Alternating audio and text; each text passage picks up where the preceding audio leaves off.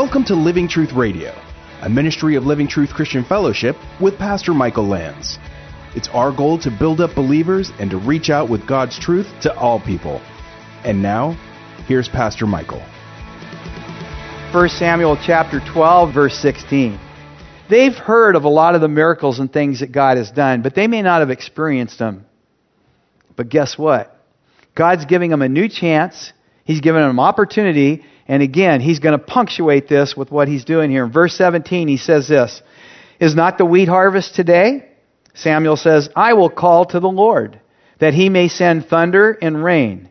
Then you will know and see that your wickedness is great, which you have done in the sight of the Lord by asking for yourselves a king." Verse 18, "So Samuel called to the Lord, and the Lord sent thunder and rain that day. And all the people greatly," what? "Feared the Lord." Fear not what man can do to you, but fear, reverence the Lord. And it says they feared Samuel too. So, sometimes that prophet is going to get that kind of respect when what he says comes true. So God wanted to make sure that they all knew that He was speaking through Samuel. And that's like I said before, Samuel was not retiring. Samuel was still the priest and prophet of Israel. He's going to leave it here that there can be no doubt in their mind that this is what He wants them to do, and He proves it by what He does here. So, lesson 3 for us tonight. God has given us all we need to be able to trust Him. God has given us all we need to be able to trust Him. He was giving these people apparently what they needed. Maybe they needed that little boost. Like I said, it had been a long time, maybe since they'd seen a real miracle of God. Although they probably should have realized that when they won that last victory. But they may not have. They may have thought, yeah, see, we chose this King Saul, and look, he delivered. They may not have been thinking it was God that really did the work. But God has given us already all that we need to be able to put our trust completely in Him. How can I say that? Well, first of all, we have the sure word of prophecy.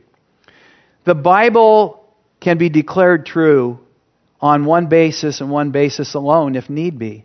And that is the basis of prophecy fulfilled. Name me one other book in the history of the world that you can look at and say how many things that were written thousands of years ago have come to pass. There is no other book. But there is one. We have the sure word of prophecy. It should leave us no doubt that God's entire word is true. He's proven Himself over and over and over again by the fulfillment of prophecy. Now, we tend to talk a lot about faith, putting our trust in Him, in a way as if it were this blindness to what we could look around and see and that we could understand. But even though we can't, we should just believe it anyway. Well, there is a point and there is a measure of faith that we have to have because we can't see and understand everything. But certainly, that's not the case with the Bible. That's not the case in our life, that there's this blindness that we don't know anything and we just believe it to believe it. That would be foolishness, to not have any evidence or any proof and just believe it to believe it. That's not the case here. God's given us more than ample evidence of His existence, of His power, of His majesty, of His love, and of His plan for our salvation. Now, you might look at it and say, well, yeah, but I've never seen anything like a guy get up and say, okay, God's going to show you that He means what He says, because right now I'm going to tell you it's going to thunder and rain, and then thunder and rain came down. I'm going to venture to guess that probably none of you have seen that. Yes, you have. Yes, you have. Romans 1 tells us that the creation that we look at every single day is proof of God's existence.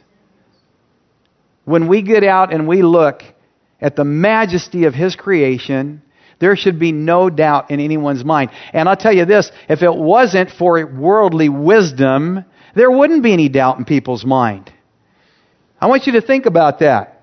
If people were not having it drilled into their minds that I don't care what you see out there, nobody designed that. You would never think that. I worked with high school kids for 37 years. I'm telling you that until they had it drilled out of them, those kids did not believe in evolution. They believed in creation. Those kids could look around and go, somebody had to make that. It couldn't just have come out of nothing. God has given us all the proof we need. Beyond the proof of creation, He's given us the life of our Lord and Savior, Jesus Christ. His life itself is actual proof to us of who He is. Take a look at all the prophecies that were fulfilled about Him.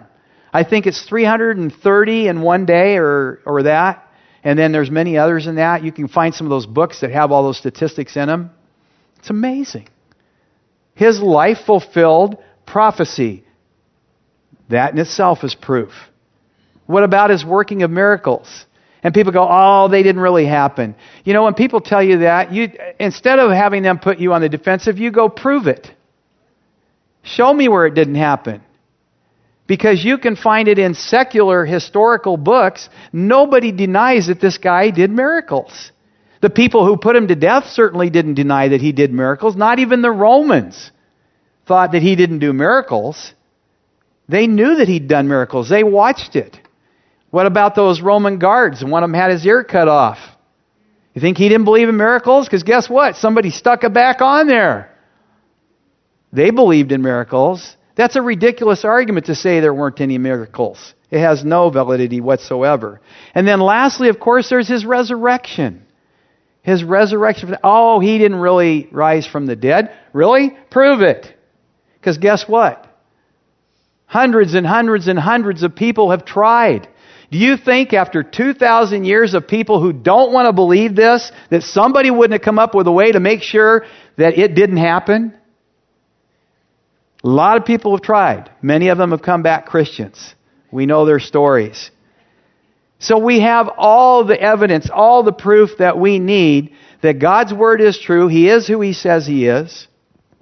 And we can put our trust and faith of Him. So, in essence, He's given us so much proof, but it does say that we cannot please the Lord without faith. The Bible tells us that, right? So we do have to have faith. But think about it. It's not very much faith. In fact, the faith that we need to have is as big as that little tiny mustard seed, about that big.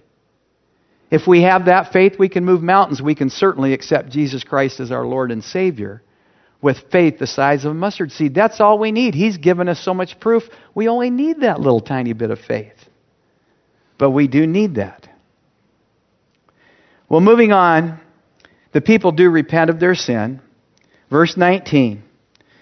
It says, Then all the people said to Samuel, Pray for your servants to the Lord your God, so that we may not die. For we have added to all our sins this evil by asking for a king, asking for ourselves a king. Now that's a pretty good prayer. That's a pretty good bit of repentance there. They're not only just saying, okay, yeah, we blew it with this, but they said, we've added to all our other sins.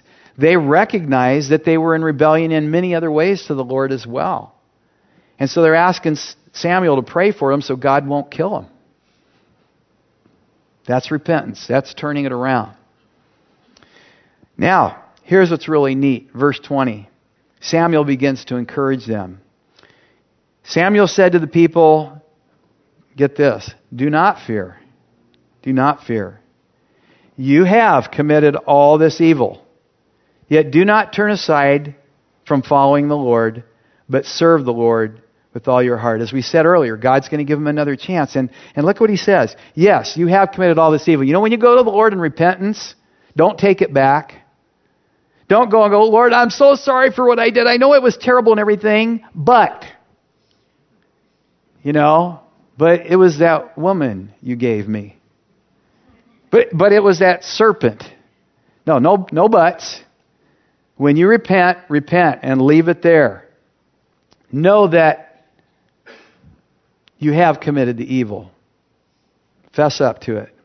But then he says, but regardless of this, don't turn aside from following the Lord, but instead serve the Lord with all your heart. So now is your second chance. Don't turn aside from the Lord anymore. Don't turn this way. Don't turn that way. Straight ahead to the Lord. And now, serve the Lord with what? All your heart. Love the Lord your God with all your heart, your strength, your soul, your mind. That's what he's telling him. Here's your chance. But once again, he gives another warning, verse 21.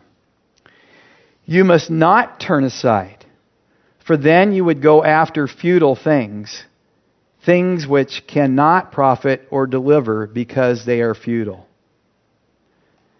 You know, I looked at that and I went, boy, is that the truth or what? Last lesson. Whenever we turn aside from the Lord, we end up going after futile things. Whenever we turn aside from the Lord, we end up going after futile things. We go after things that are not going to deliver what they say they're going to deliver. Remember the book of Ecclesiastes that we went through with Pastor Michael. Remember what Solomon said time and time and time again. Vanity, vanity, all is vanity. Everything under the sun is vanity, meaning everything apart from the Lord is vanity. That's what's being said here. When we're going after things that are not of the Lord, we're chasing our tail, so to speak. We're chasing after things that are not going to satisfy. They're not going to deliver what they say they're going to deliver. Now, I know that you, like me, have probably been there in your Christian walk. There's times when we've been on fire for the Lord, and there's times where we seem to decide that we're going to just turn aside a little bit this way or that way. And we begin to kind of chase after worldly things. And I don't know what it is for you. For all of us, it's different. For some people, I would say one of the biggest temptations to turn aside from the Lord is materialism, especially in our country today. It's that thought of, I want to be secure, and so I've got to make more. I got to make more. I got to make sure I have enough for my kids. I got to make sure everything's taken care of. And there's nothing wrong with wanting to take care of your family and to work hard and to do those things. But you know as well as I do, you can turn aside to materialism to the point where you're not following the Lord anymore, you're following the material things. I had a really good friend. He was the first guy that I knew that kind of grew up with.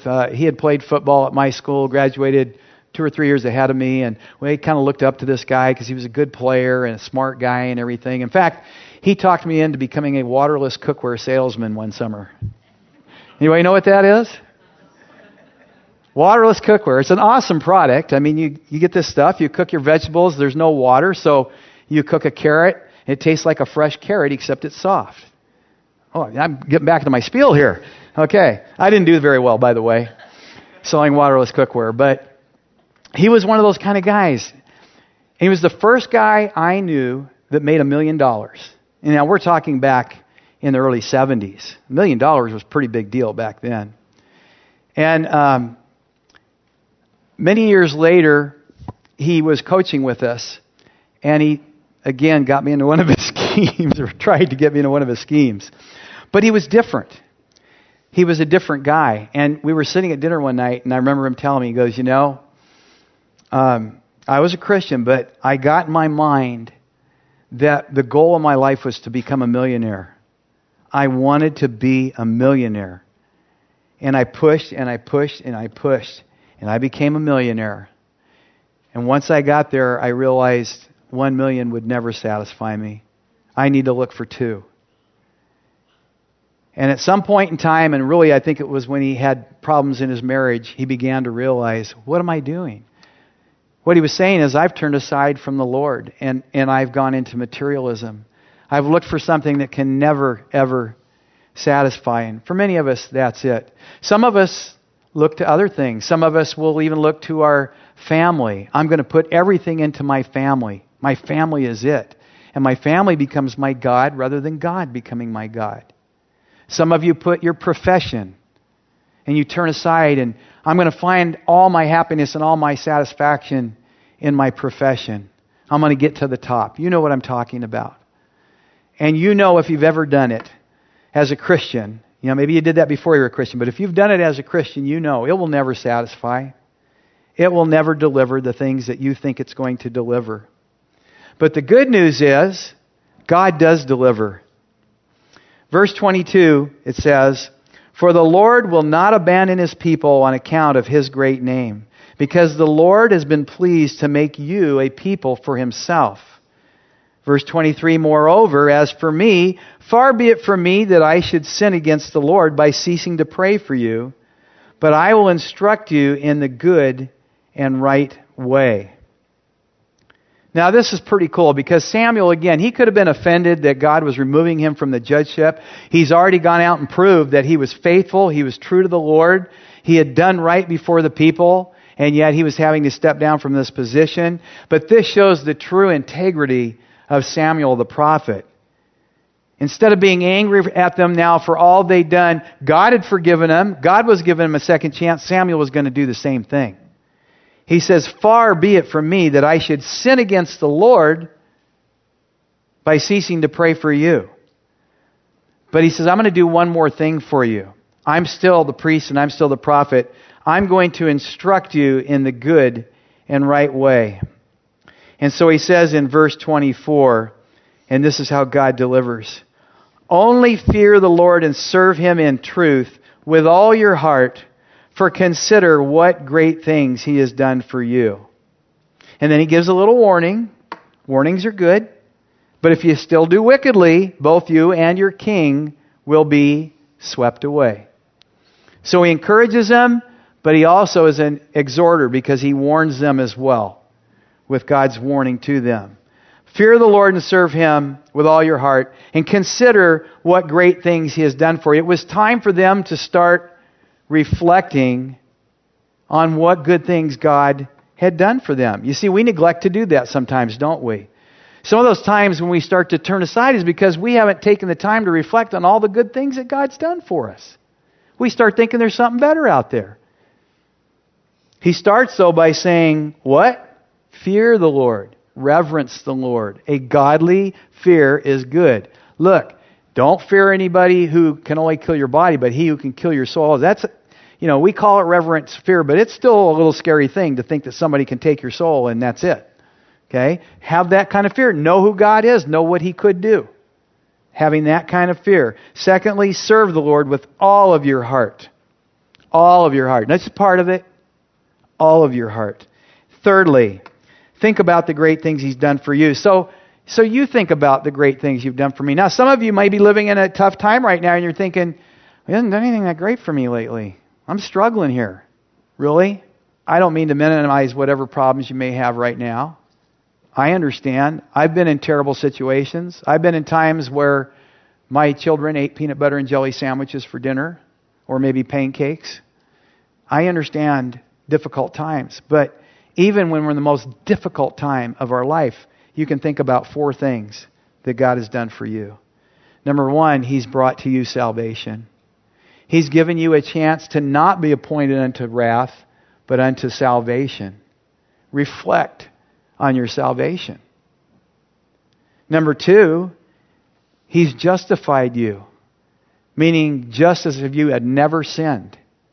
He's justified you. He's put you in a place and looks upon you as one who has not sinned against Him. Now, I know if you reflect on your life, you could probably think of, 1 or 2 times you sinned against Him. Reflect on the fact that He's justified you from that you will never have to pay the price for that sin. Number 3, He's sanctifying you day by day.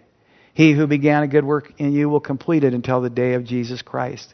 He is sanctifying you daily. He's changing you daily. As you surrender your life more and more to Him, He is making you more like your Lord and Savior Jesus Christ. He's renewing your mind the more and more that you walk with Him. And lastly, He's preserving you, the Bible says, until the day of the Lord. Salvation, justification, sanctification, and preservation. He will keep you until the day of Christ. If you don't have anything else to reflect upon and think, what are the great things that God has done for me lately? Reflect upon those things. Know that God has done that for you. Will you pray with me? Heavenly Father, as we look at what you did for the children of Israel, and we can look back and relate in all these ways to what happened to them. God, we're no different than they are. Even those of us who've walked with you for a long time can turn aside. We can make mistakes. We can rebel. And yet, God, you give us these second and third and fourth and fifth and 100th chances. And you tell us, quit looking at the past. I've forgiven you. Look to the future. Next time, be obedient to me. Look forward to being obedient to me.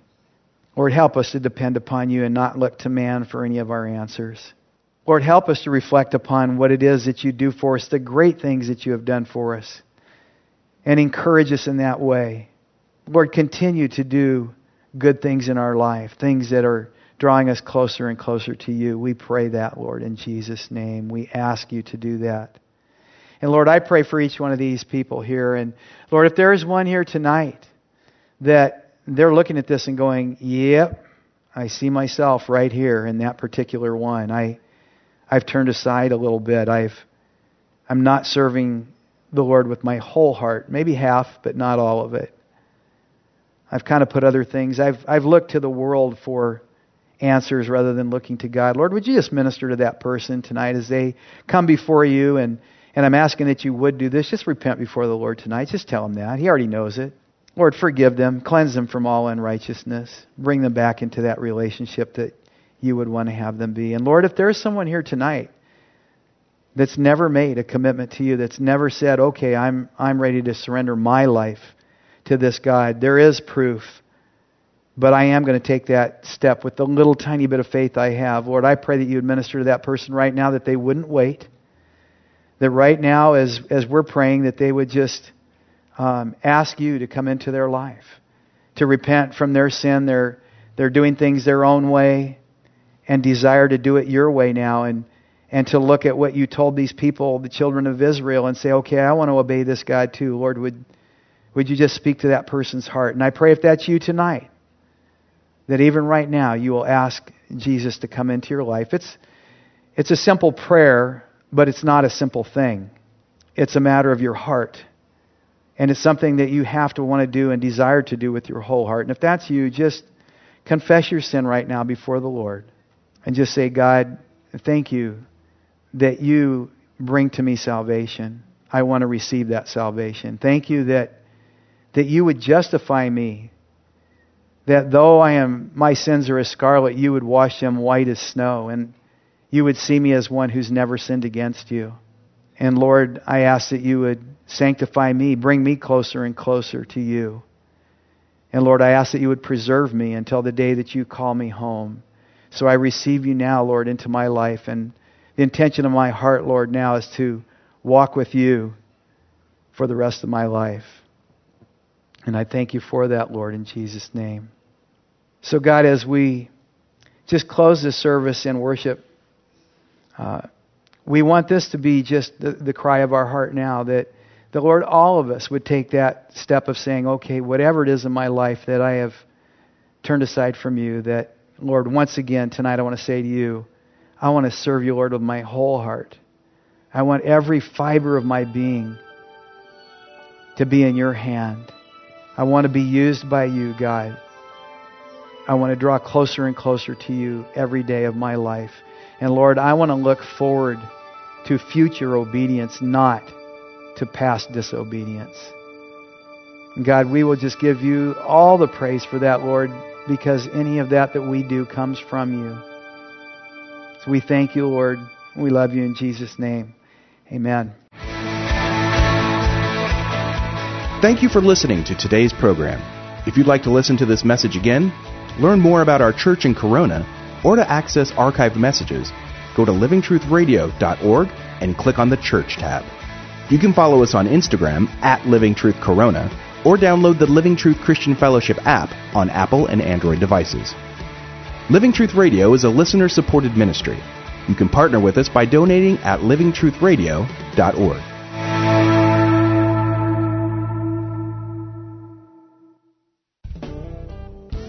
First Samuel 12, a great chapter. And it's part of our ongoing series in the book of 1 Samuel, and you have tuned in to Living Truth Radio. My name is Pastor Michael Lance.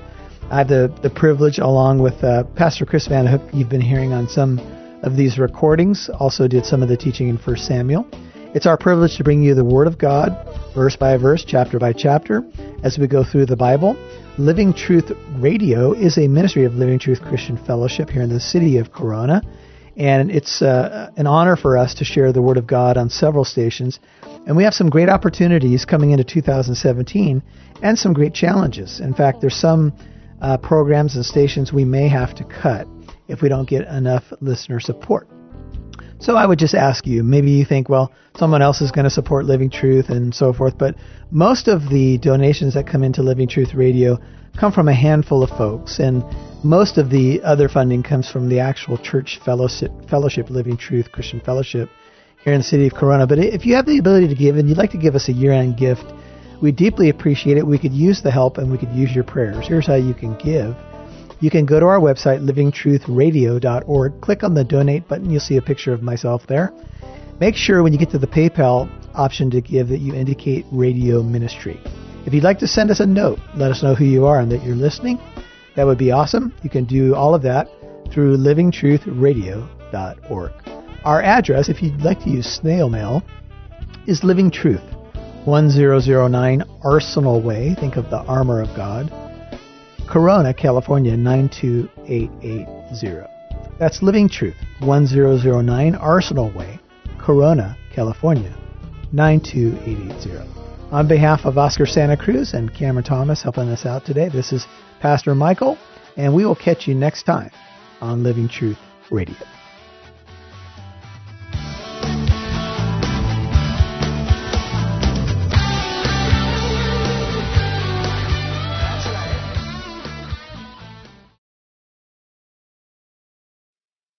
Thank you for listening to today's program. Our mission is to get the truth of God's Word out. This is our passion. We want to impact as many people as possible, and we have an opportunity to expand this radio program, and we need you, the listener, to partner with us in prayer and in giving. You can give to our ministry through our website at livingtruthcorona.org. That's livingtruthcorona.org.